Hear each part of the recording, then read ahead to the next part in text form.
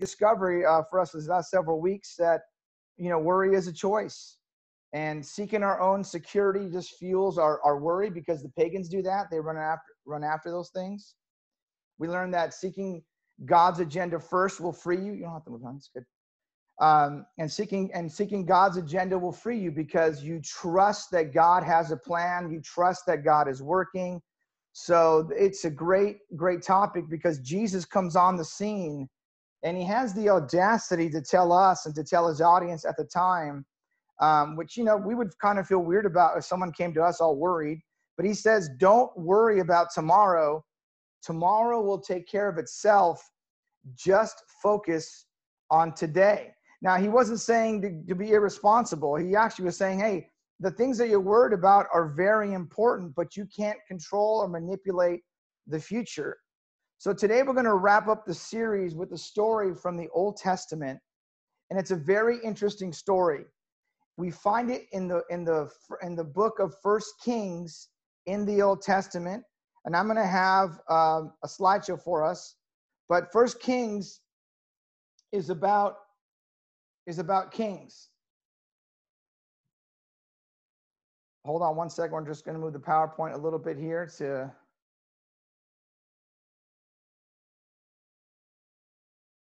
Can't seem to move my slide over. Sorry about that.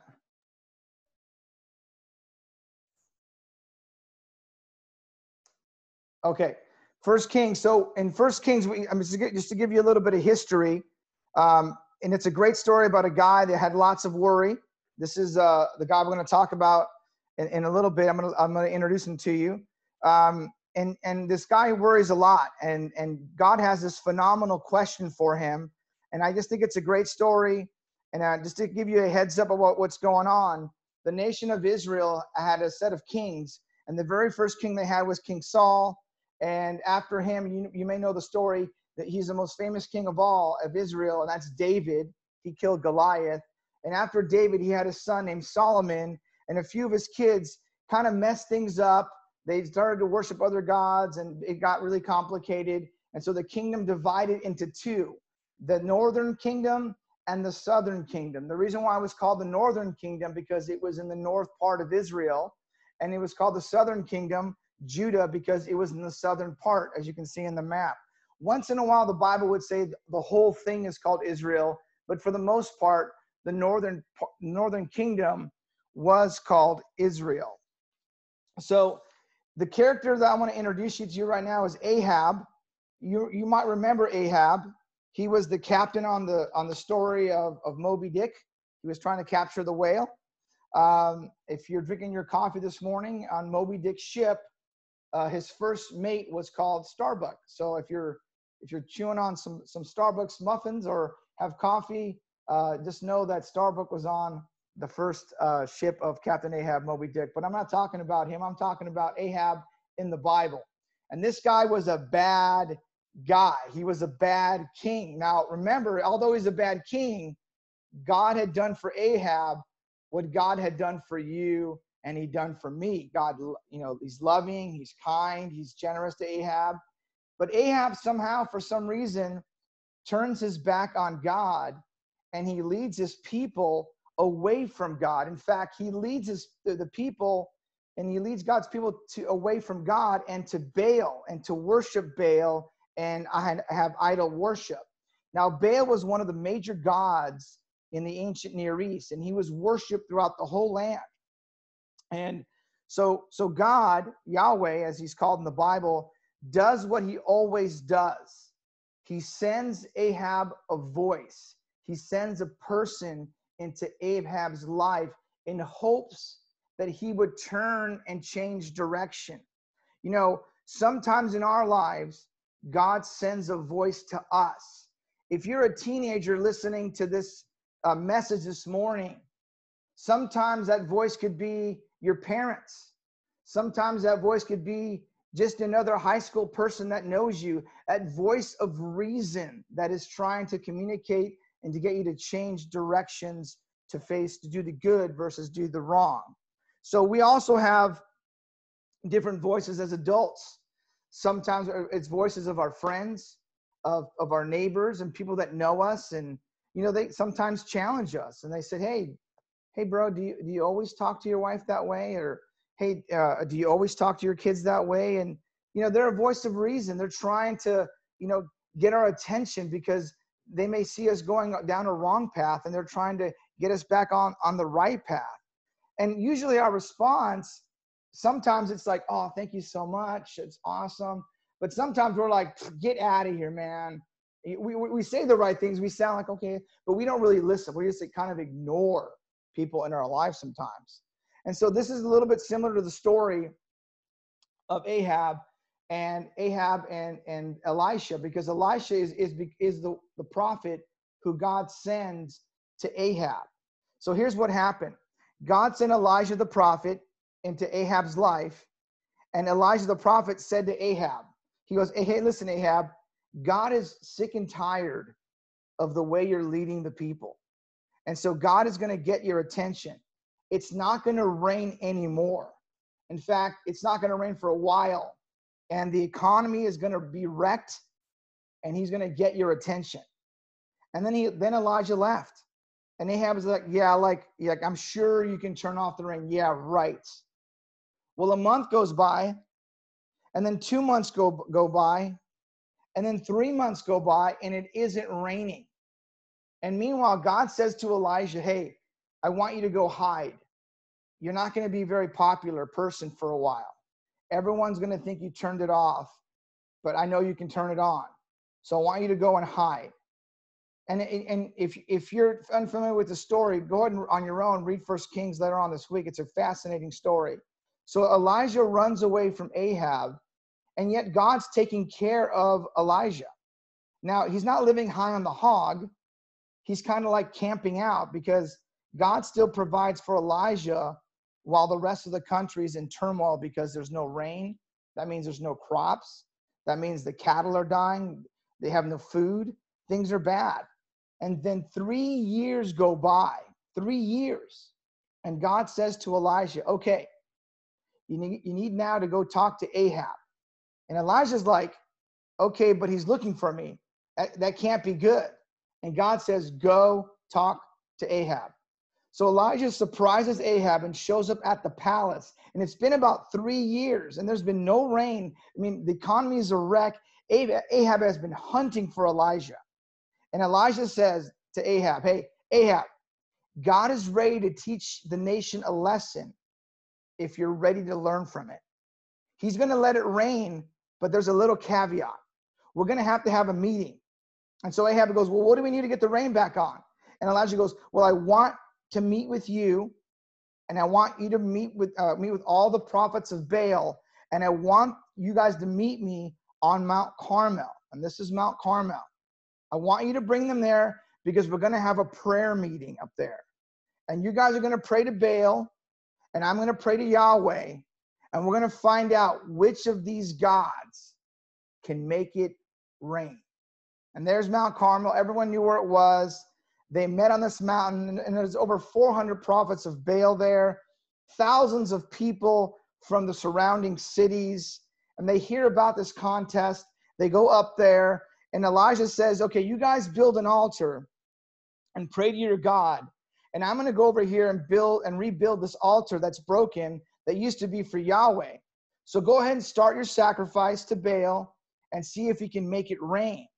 So they're sacrificing animals. They're dancing around, they're calling out, they're shouting. This goes on from like breakfast to like noon.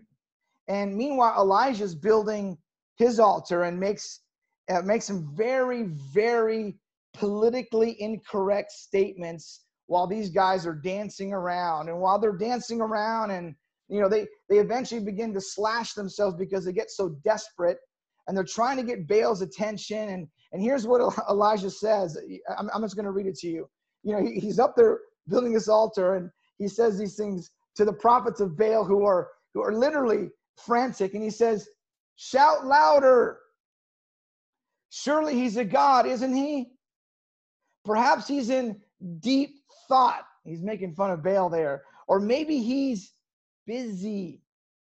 And can you imagine Elijah just sitting there as these guys are going crazy. And then he says, maybe Baal is traveling. Maybe he's out of town, or maybe he isn't sending, or maybe he isn't starting the fire because, he's not available. Maybe he's sleeping, and maybe you have to wake him up. I mean, he's going on and on, making fun of Baal. So this goes on until about evening time. And just before evening, they're all tired. All these prophets of Baal are exhausted. They're wiped out. Half of them are bleeding to death. And Baal hasn't done anything yet.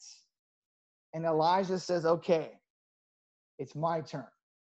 So Elijah says, hey, now before I ask God to light my altar, I'd like for you to drench it with water. Now remember, it hasn't rained for 3 years, so they don't have much water. And he insists that they take that water and they drench the altar. And if you read the story, there's so much water on the wood and on the animal. The wood is soaked, the animal's soaked. The trench around the altar is just filled to the brim. And Elijah's like, look, I did this so you wouldn't think it's some kind of magic trick. So Elijah gets on his knees and he prays. And God lit up the altar. And the people start saying to themselves, yeah, we're thinking Yahweh's probably God and Baal's probably not. And they turn on the prophets and they slaughter and kill all these prophets for misleading the people. No one can say the Bible's boring. That is crazy. Elijah tells Ahab to go back to his palace because it's going to rain. And in the meantime, Elijah takes off with his partner to a hilltop, and they're looking at the horizon.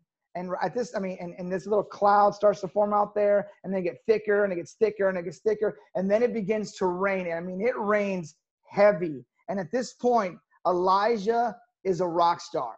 Okay, for the teens, Elijah is a rap star. Okay, he stopped the rain and then he turned it back on. This guy is fearless. He defied the king's prophets. He showed power. He showed courage. He showed bravery. Meanwhile, Ahab goes home and has a conversation with his wife. His wife's name is Jezebel. Now, there's a name you don't hear very much, right? If you're not a Bible person, her name has a negative connotation to it. If you notice in our society, there's not a lot of people named Jezebel. There's a reason, because Abraham married this Jezebel lady, and she was really wicked. Wicked to like the 10th power times 10. I don't know math, but that's pretty bad. Now, I've caught you up to the story. Let's go into the text now of Elijah and about worry and about Ahab and about Jezebel. Now, Ahab told Jezebel everything Elijah had done and how he had killed all the prophets with the sword. So Jezebel sent a messenger to Elijah to say, may the gods deal with me, be it ever so severely, if by this time tomorrow I don't make your life like that of one of them. Now, all of her prophets, because we're dead, because she's like the queen of the Baal worship. In other words, here's the deal, Elijah. By this time tomorrow, you're going to be as dead as all my prophets. By this time tomorrow, your life is over. Now, from our perspective, looking at this story, you're thinking and I'm thinking, Elijah should be like, come on over, honey. Okay, I can turn off the rain. I can turn it on. I can turn it off. Did you hear about the fireworks on Mount Carmel? Hey, Jezebel, I got a great idea. Why don't you and I go to Mount Carmel? What does Elijah have to worry about? She's a powerful woman. She's probably the most powerful person in the kingdom, really, because she's behind all Ahab's decisions. She has lions and tigers and bears, and she has soldiers and troops. She's got all kinds of stuff. But God has just done something amazing. So from our perspective, what does Elijah have to worry about? Nothing. Elijah was afraid and ran for his life. Wait a minute. Do you not remember what just happened to you? He was afraid and ran for his life. I mean, what's going on here? You see, Elijah was okay in the now. But Jezebel said, come tomorrow, your life is over. And Elijah said, oh no, I'm not afraid of the now. I'm afraid of the tomorrow. And he runs for his life. Now, here's what I expect from any of us, not all of us, but perhaps many of us. We can sometimes forget about God's faithfulness in the now and in the past.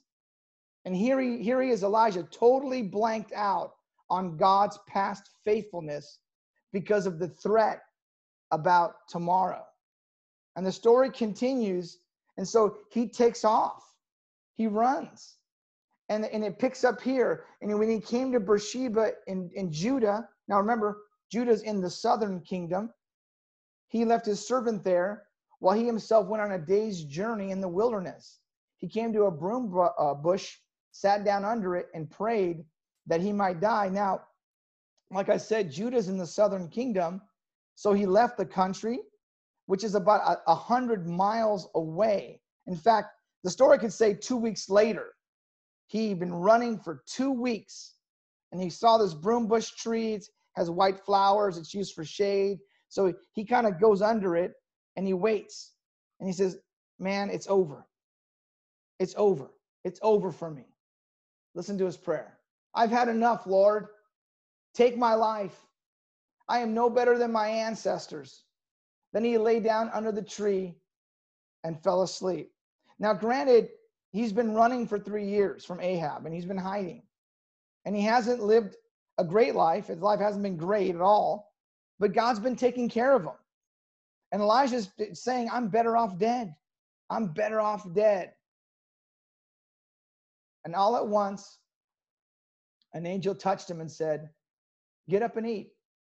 He looked around, and there by his head was some bread baked over some hot coals and a jar of water. He ate and drank and then lay down again. Now, God is watching over Elijah, and he sends this angel to strengthen him. I mean, baked bread, warm bread, water. The angel of the Lord came back a second time and touched him and said, get up and eat. Your journey is long. In other words, Elijah, you're killing yourself, man. I mean, you're so stressed out. Here, eat something. Strengthen yourself. So he got up and ate and drank, strengthened by that food. He traveled 40 days and 40 nights until he reached Horeb, the mountain of God. Now, this is significant because Horeb is the region that we would refer to as Mount Sinai. It's just a new word for Mount Sinai that they're using. It's like the region of the area, and Mount Sinai is a mountain in the area of Horeb. Now, this is where Moses saw the burning bush when he was all alone, and he went and checked it out, and he noticed the bush wasn't burning, and God spoke to him. Horeb is when, after the Israelites left Egypt, they went to this same mountain, and it's called Mount Sinai, and that's the same mountain that Moses received the 10 commandments from God.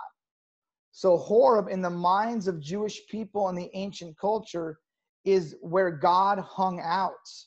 If you can't be around the Ark of the Covenant, go to the mountain.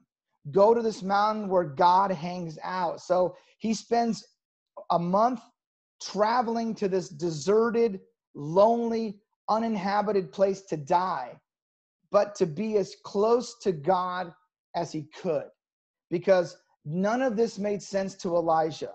None of this was going anywhere, and tomorrow was so uncertain for him. And then he went into a cave that's on the Mount Sinai and spent the night. And the word of the Lord came to him. What are you doing here, Elijah? What are you doing here? What are you doing here? What are you doing here? What are you doing here? You're miles and miles and miles away from where I had you. You're miles and miles away from where I had you because suddenly tomorrow seems threatening and you ran away? Elijah, what are you doing here? I love that question because I have a feeling that some of us who are stressed out about the uncertainty of tomorrow, that we've done some running ourselves. What worries does sometimes, it makes us run to places that we have no business being. We run mentally, emotionally, spiritually. We run and detach ourselves from our friends and our families because we're stressed out about tomorrow. We isolate from our relationships. We get distant because we're worried. We run into areas where we have no business doing, where we find ourselves, hey, maybe I'm drinking too much. Maybe I'm angry too much. Maybe I'm doing things I'm not supposed to be doing. What if God showed up in the place where we have no business being? Whether it's a physical location, since we're all in homes, or emotional, mental. And what if God says, wait a minute, what are you doing here? What are you doing here? Why are you running? Why have you allowed uncertainty of tomorrow? Why have you allowed the threat of tomorrow? And why have you allowed all of that to drive you to a place where you have no business being? He replied, I've been very zealous for you, God. The Israelites have rejected your covenant, torn down your altars, and put your prophets to death with the sword. I'm the only one left. And now they're trying to kill me too. Elijah's like, God, what do you mean what am I doing here? I mean, do you expect me to stay in Jerusalem? Do you expect me to be in the vicinity of Ahab? Do you expect me to be in the northern kingdom? Do you expect me to stay there under the threat of death? Look, I don't know if you've been paying attention. I don't know if you know what's going on around me. Then the Lord says something to Elijah that's completely irrelevant. The Lord said, go and stand on the mountain in the presence of the Lord, for the Lord is about to pass. So Elijah's in this cave, and he says, I want you to go out and stand on the mountain in the presence of the Lord. Now, Elijah doesn't obey God because worry has such an effect on our ability to trust God. He doesn't not leave the cave. Now, we don't know what Elijah's head, but maybe something like this is going on in his head. Like, you want me to stand out there and do what? Like, what's that going to do? Well, how's that going to change anything? How's that going to make a difference? How can going outside make any difference? And maybe Elijah thinks, let me go over this again with you, God. Let me try to explain this to you, God. Nobody believes you're there but me. Nobody's paying attention to you but me. You haven't done anything. Things are bad. My life is under threat. Jezebel's looking for me. Everybody's looking for me. It's over for me. I'm better off dead. And you want me to go outside and stand in the mouth of the cave? Then a great and powerful wind tore the mountains apart and shattered the rocks before the Lord. But the Lord was not in the wind. After the wind, there was an earthquake. But the Lord was not in the earthquake. You know, God's not in the wind. I always wonder, like, what God is doing here. If God's just, showing off or just messing around, or he's doing something really cool here to show maybe Elijah his power, his presence, that God's coming. And after the earthquake came fire, but the Lord was not in the fire. And after the fire came a gentle whisper. And when Elijah heard it, he pulled his cloak over his face and went out and stood at the mouth of the cave. Then a voice said to him in a whisper, what are you doing here, Elijah? Elijah, if there's no me, I could understand what you're doing here. But there's me. Did you like the firework display on Mount Carmel? How about the fire? There's me. You forgot to factor me in, Elijah. You're looking through the lens of circumstance. And in the lens of circumstance, there's no purpose and there's no hope. And if there's no me, there is no purpose and there is no hope. And so Elijah replied, I've been very zealous for the Lord God Almighty. The Israelites have rejected your covenant, torn down your altars, and put your prophets to death with the sword. I'm the only one left. And now they're trying to kill me too. Elijah repeats, I think this time not so arrogantly, he repeats the same thing. And he starts to give the same speech. And I think, I don't know for sure, but based on what happens next, I think this is true. I think that Elijah is rehearsing his story to God. He's thinking about the rocks. He's thinking about the earthquake. He's thinking about the fire. Perhaps he's even thinking about Mount Carmel. And he's beginning to realize that his story really doesn't have a whole lot of leverage because there's God. Apart from God, it doesn't even make sense why he's hiding there. But in the light of what I've just experienced, in the light of God's past faithfulness to me, what am I doing here? Ask yourself, if you're in a place where you shouldn't be, what are you doing there? But I guess that's not all a really good excuse for being in this place, Elijah's thinking. But because you're God, and apparently you're still present, I hear you. I'm starting to hear you. And the Lord said, go back the way you came. And Elijah's like, what? Yeah, go back the way you came. You've run away, and you got to go right back to where you came. You got to start all over. And I want you to go to the desert of Damascus. Now, just to pause for a second, he wants him to go back. Desert of Damascus. And when you go there, anoint Hazael king over Aram. Now, this might be meaningless to us, but let me tell you why this is significant.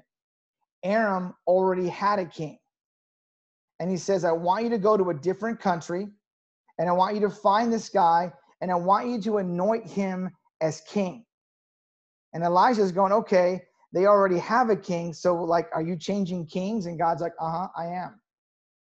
And then also, I want you to anoint Jehu, son of Nimshi, king over Israel. Whoa, wait, God. Israel already has a king too. His name is Ahab.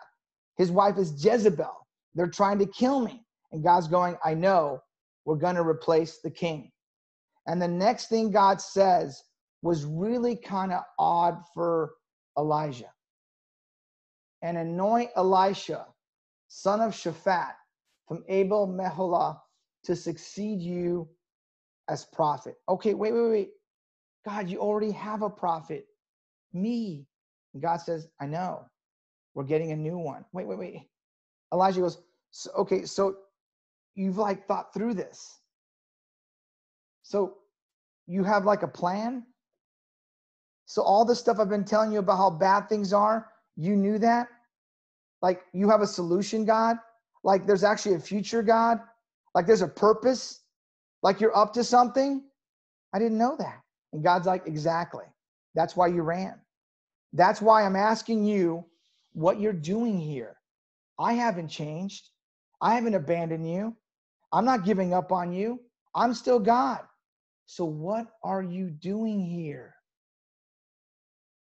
Jehu will put to death any who escape the sword of Hazael, and Elisha will put to death any who escape the sword of Jehu.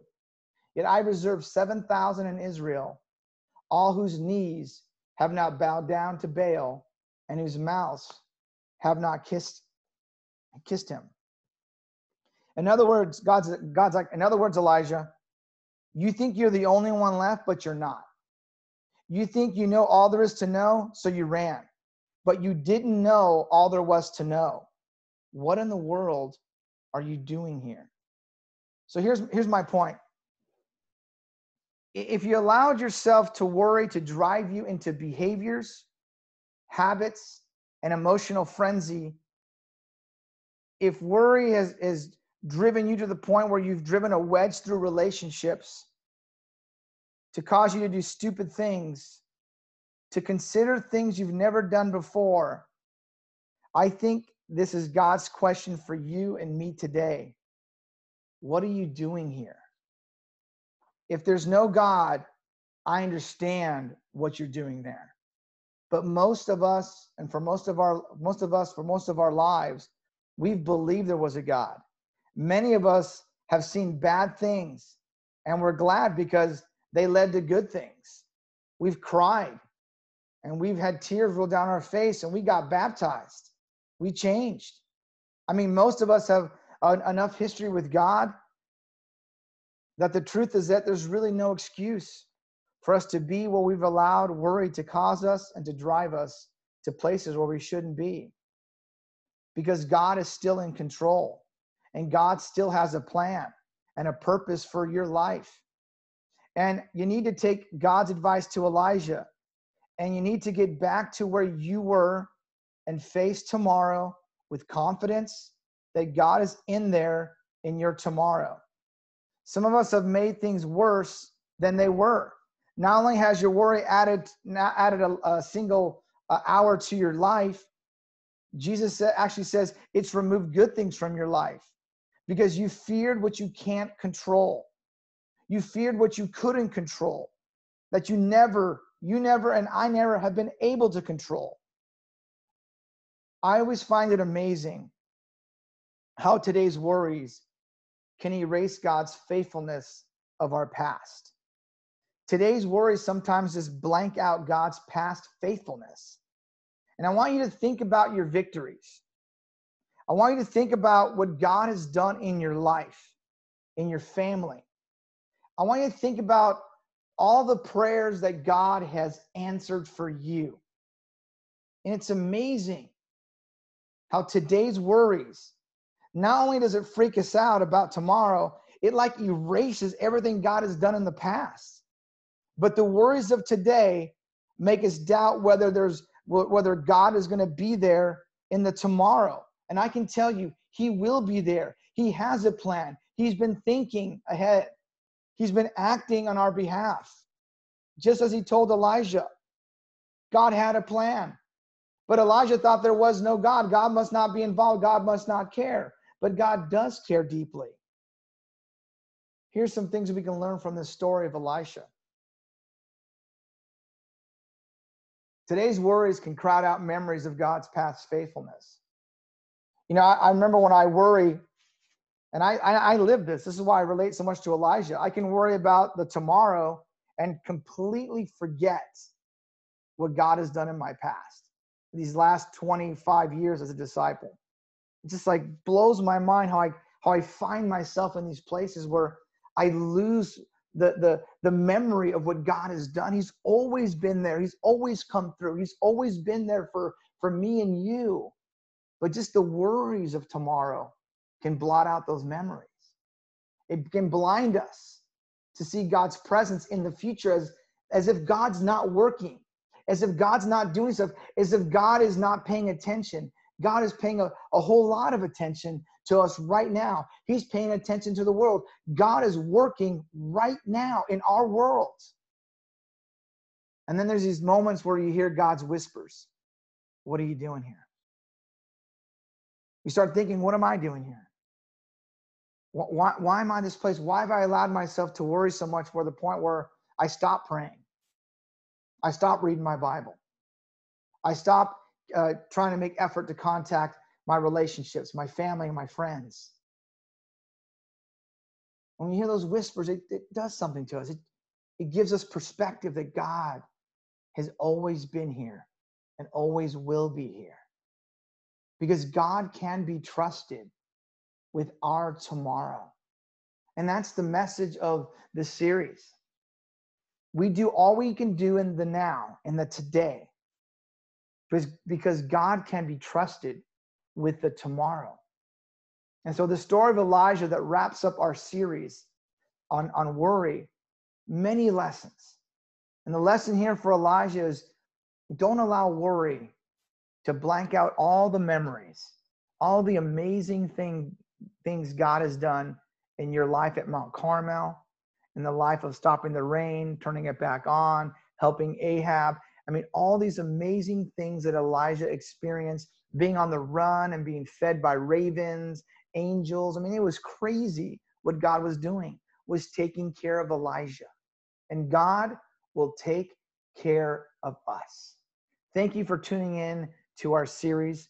At this time, we're gonna transition to comments about what has impacted you these last several weeks. And we're gonna take communion here, and I'm gonna pray for our communion, and then we'll have our time to respond and comment. Let's all bow our heads, because I'm gonna start us with a little prayer for our elements for communion. God, thank you so much for just the story of Elisha and how many points we can relate to it, and how many places where we can find ourselves in a cave, and just wondering it's over, and losing sight of who you are, losing sight of what you are, losing sight of what you're doing. And I just pray this morning, God, that we're just celebrating the victory of the cross, the victory of the resurrection, that we have a future life to look forward to. We have eternal life to look forward to, God. There will be a tomorrow. There will be a tomorrow because you're involved in the tomorrow. Help us to do what we can in the today, God. Help us to recenter ourselves. If we're caught somewhere else, God, if we're in a place that we shouldn't be, God, recenter us to be where we should be. As we remember the amazing resurrection, we celebrate and remember the death, the burial, and the resurrection of Jesus. It's in your Son's name we pray. Amen.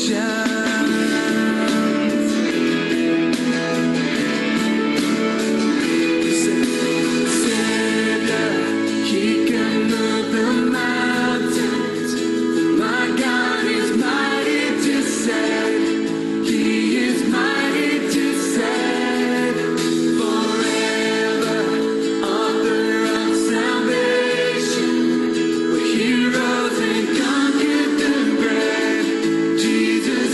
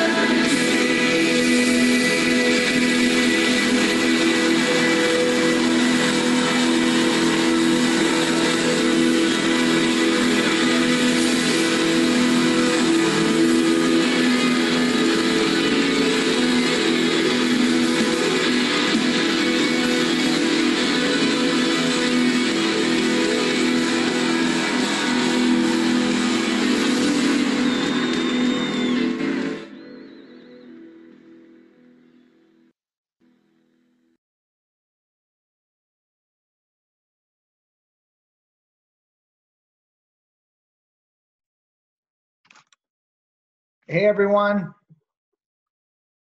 That was a great song, great slide, great scriptures on that slide. Just wanted to open it up for just, hold on a second. We're just going to fix something real quick. There we go. It's going to pause the song. There we go. All right. I'm going to open it up just to share what's been on your heart. These last several weeks, what has impacted you, what has helped you, what has encouraged you. And so if you're gonna share, please unmute yourself. Everyone's muted right now, so unmute yourself before you, and then you can start sharing.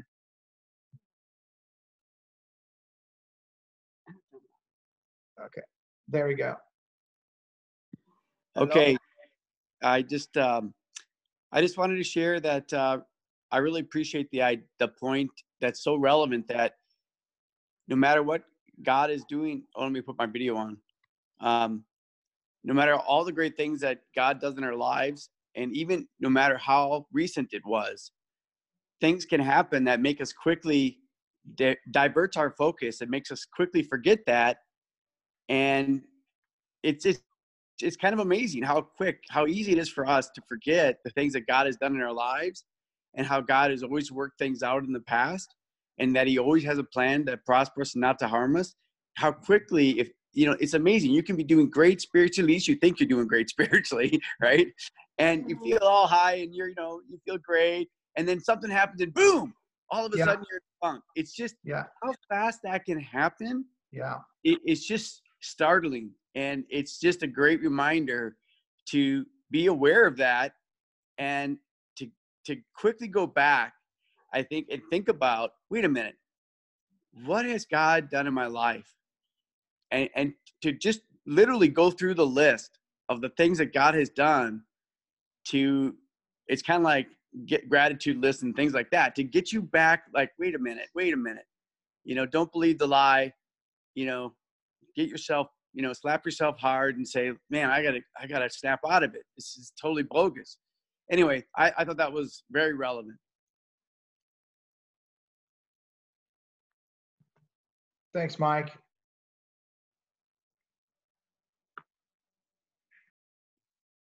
Hello? Can you hear me? Yeah? Okay, cool. First of all, Garces, that's the best lesson I've ever heard you teach your whole life. I've known you a long time. Like, seriously, dude, I was sitting here like, that is the most amazing lesson I've ever heard. It really encouraged our family. I could definitely relate to, we're kind of the same age spiritually, and it's funny how quickly I can forget everything God's done in my life over 25 years in, 5 seconds of panic. And it's also exciting just to think about, how you pointed out how God was like, hey, I have a plan. I am working. And it is exciting to think about, hey, God's going to do amazing things through this that I just can't see or understand through my limited, viewpoint and limited mental capacities. But it's very encouraging just to be faithful. And I think one of the main things that I've personally been growing in, that God's been teaching me, that's been a weakness, forever, is learning how to live for today, and not, instead of, so consumed with tomorrow. I think that God's made it much more necessary by basically killing our calendar, so that if I don't live for today, I'm going to go insane. So just learning how to focus on today and what can be done today, it's really been exciting and encouraging how I've been able to grow in that. And it's made me think like, wow, I really think this is going to be able to be something I have as a strength going forward, that God's really helping me grow in right now. So thank you so much, dude. Thank you, Bernsey. Yeah, it's Gavin here. Hey, so I just wanted to share real quick. It was a great message. It really reminds me of how futile we are. It just makes me think we're all like little children. I see it in my own kid. We can get so consumed with the things in our lives, and we put so much faith into the things in our lives. And it's not until those things are removed that we kind of refocus on really what's important. And I was saying about before this whole virus hit, even in our own family, how much we're on the run all the time, how much we're going from this thing to that thing to this thing to that thing. And it really didn't serve any function at all in pulling our family closer together. It only served to pull us apart. And, having this really forces us to really focus on what's important in our family, right? Because we're distracted by all these things going on around us. And it's the same thing true with God. Before this whole thing happened, our focus can get blinded by all the things that we're putting our faith in. And by going through this event, God is really forcing us to put our focus back on him.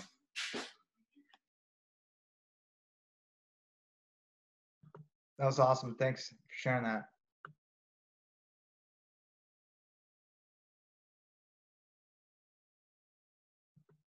Go ahead and chime in if you want to share something.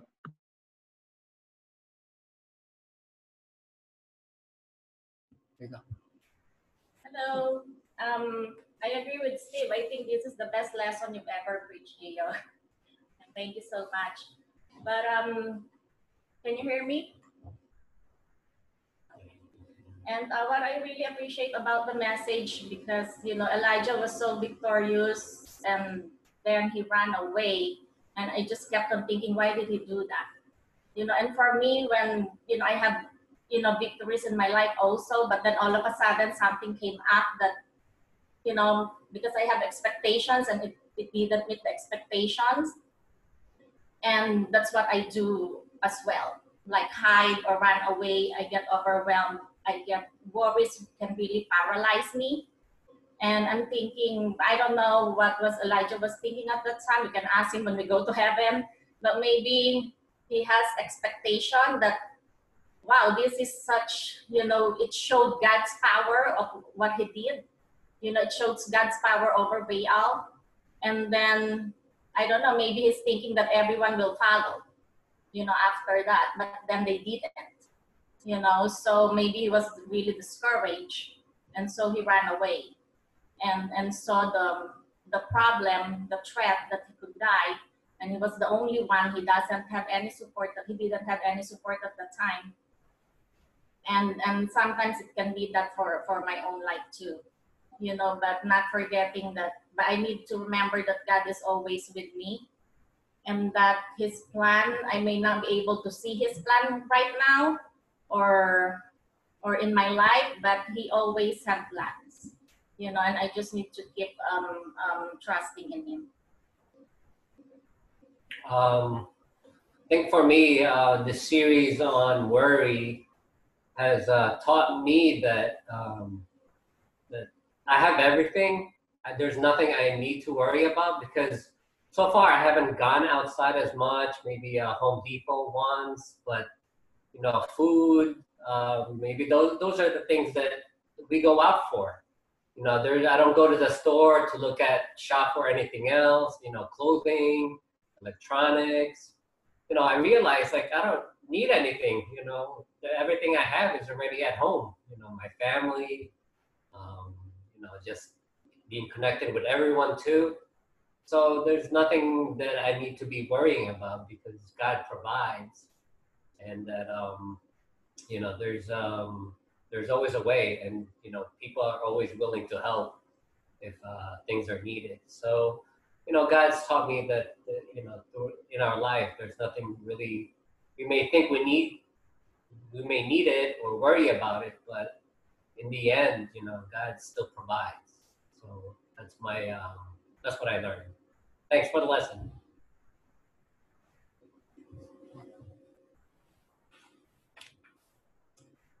I also wanted to share a little bit, and I'll thank you, Gio and Karen, for putting up a service. It's very encouraging. And but I was just listening to your message today, and I'm really inspired, and I'm really reminded that about how God works in our lives. So in the scripture, we heard about Elijah, in Mount what mountain was it again? in that mountain where God showed his power, Mount Carmel, right? So he showed the people and the people of Baal, and great things happened there. And so I could see why Elijah was so impressed by that. And all of a sudden he hears fears from himself when he heard that Jezebel was gonna take him or get him. And so that made him scared. And so I understand why sometimes when we undergo certain things that we get scared and we back off and we forget about God. And so after all the good things that he'd seen, the great things he had seen, he goes off and runs off and hides. And that's how I am sometimes. When I encounter problems, encounter discouragement, I hide and I forget and I pray, or, I feel sorry for myself, and oh, God, this is how I feel about it. And it's like all good, to let God know how you feel about things. But then God showed him, you know what, Elijah, my powers is not only those big things, because he told him to go outside. And I realized, like, oh my goodness, yeah, it's true. God is not only in the big things, he's also in the small things. And so God was whispering to him, what are you doing here? So sometimes I'm in a rut and I have to ask myself, like, what am I doing here? How am I doing? How am I feeling? Why do I feel this way? When I know that I have a God who is all powerful and who can by click of his finger, like Thanos, can do everything. So, and I forget that.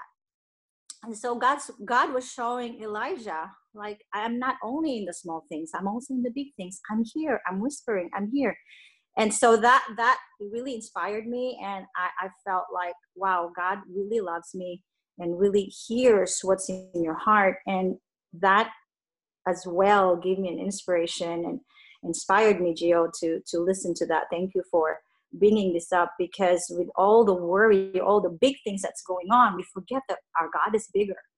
And so thank you for that. And I appreciate you pulling this sermon that's really, really impacting and relevant to us today. So thank you. Again, just want to piggyback on that. Thank you for the lesson, Gio. It's a timely lesson.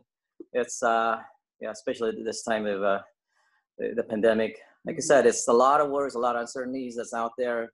What's going to happen tomorrow? What's going to happen the next day, the next week? It occupies our mind a lot, and then we forget about God and what He has done for us. So I sometimes I tend to get into that same boat, that if you plan for the future, but it's not really me that's planning, right? Because things come up in my head, says, okay, this is what you need to do. It's not me. It's basically the Holy Spirit that's telling you. So He's there. He's there. So don't worry about it, because He's going to take care of you. So you look at it as like a weighing. It's a balance. It's like if you have a lot of worry, God is going to be suppressed. So if you want to put God first, up high, the worries come down. So I got to keep thinking about that. So if I occupy my mind with a lot of worries, I'm not hearing God. I'm not looking for His guidance. Mm-hmm. So that's that I have to keep in my mind, that put God first, and everything else will fall in. Mm-hmm. So thank you for that lesson. Appreciate it. Love you, bro. Amen.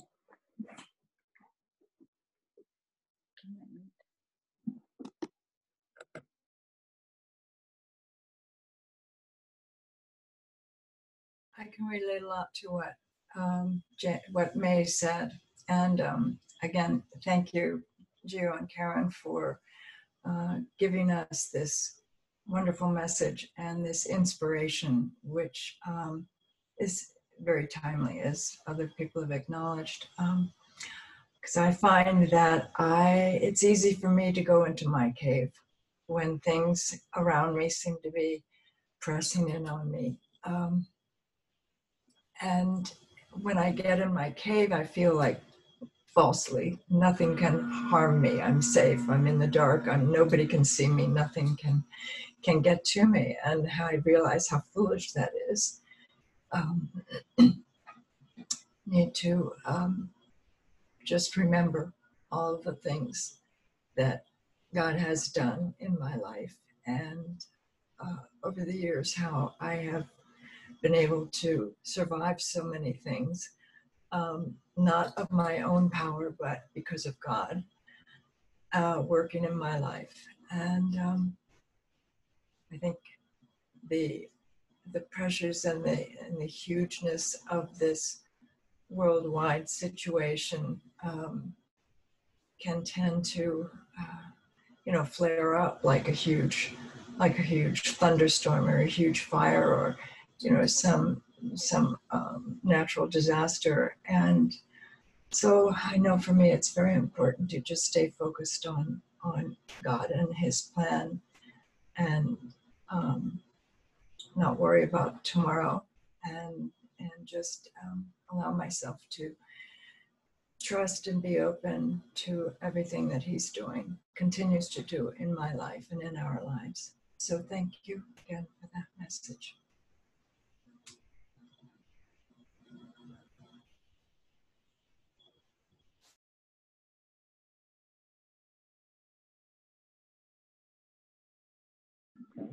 Well, I can share. Just want to thank everybody for in your prayers. We're very grateful, and we see how much God loves us through you guys, through your support, and through your prayers, really. And Gio and Karen, thank you for taking time to plan these lessons, to encourage us to not worry. I can relate to what people said about, you kind of forget about where God has taken you out of. And going through these last days, the first days of being isolated from COVID, I was really afraid. I was afraid to sleep. Honestly, I thought I was gonna die in my sleep. That's how terrified I was. And my symptoms weren't severe. It was just the fear that comes from not knowing. And so after praying and just telling God how I felt, how terrified I was, and asking him to just protect us, I was like, I thought to myself, like, wow, like, you've gone through so much. God has brought you through so many obstacles, being a single parent, going through nursing school, not having your family around, and this is just a little virus. And so it was a test of my faith. If God has brought me through so much more, what is this to him? Nothing. He's gonna get me through this. And so I'm just grateful for these lessons, because they help to increase my faith, to remind me that God is with me, to seek his kingdom first. I wanted to share this with you guys. This is my graduation cap from nursing school, and it says, "Seek his kingdom first, and all will be given to you." And that's my scripture that I turn to whenever I can't figure something out. It's like going back to the basics. What do? You go to God first. How would Jesus handle this situation? What can you take from his word? And so I try to deal with my situations like that, to be forgiving, to be patient, to be loving, to not worry. And God just works. He works through that when you have that faith. So I just wanted to say thank you to all of you. And I see God's amazing love for me and for my children because of you guys. You guys are my family. And just, of course, thanks to God, because without him, we wouldn't be here. And it is amazing to see how much glory is being given to him around the world. Just how people all around the world, celebrities and people, in office, are just asking for prayers. And I feel like that is true. God is everything we go through is for a purpose, for us to seek God first. So thank you guys. Hey, Veronica, it's Gavin. I don't know. Yes. And I just wanted to say, you've always inspired me. I personally, I know what you've been through because I walked the same path myself. Knowing everything you've been through, you always push through. And you're right, God has brought you through a lot. And I've been thinking about you, praying for you. And I just want to say, I really appreciate you, and you really inspire me. So thank you for your faith. Thank you, brother. Love you guys. You too. And Morgan misses Monty. It's awesome, Beto. We love you, Beto. You're Yeah. inspiration and to us all. And it's all God. it's all incredible. him. It's incredible. Do this without him. It's incredible what God's doing. And you chose to run to God. You could have ran away. You ran to God every time. It's awesome. Okay. Anybody else want to share anything? I'll share. Gio, that was such a great lesson. Just in terms of what's that? Sorry. That was a great lesson. I think, when you really think about the stories,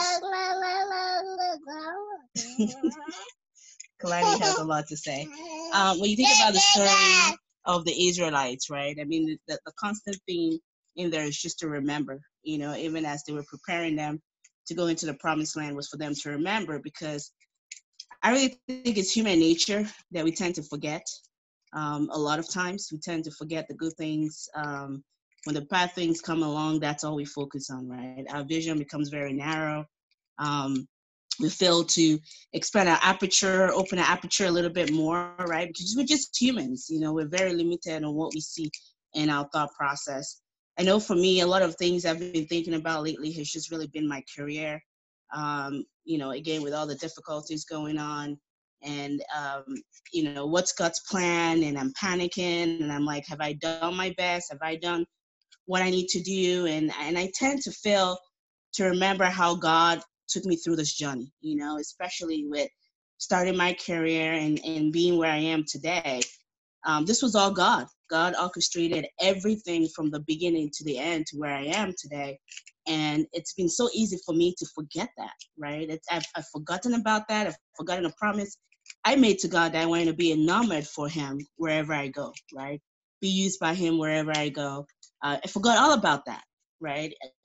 And got carried away with just the worries of today, of the pregnancy, of, the COVID-19, of the family and everything. And so I completely forgot. So I can see how, Elijah being there, doing the very miracle right there and then, and completely forget, and that was what the Israelites did all the time. That was why they built the calf. That's why they built all the stuff, all these idols. It's because they forgot. They forgot what God had done for them. They had forgotten, the miracles that God did constantly, bringing them out of, Egypt and taking them to this promised land. And even going to the promised land, God even told Joshua, they're gonna disobey, they're gonna sin, they're gonna do other stuff, as much as I'm calling them to remember, right? Again, that's our human nature, and it's good to be reminded. And I think that's what you did today with that lesson. It's just really just reminding us on how, on how God has always come through for us, right? And how he's always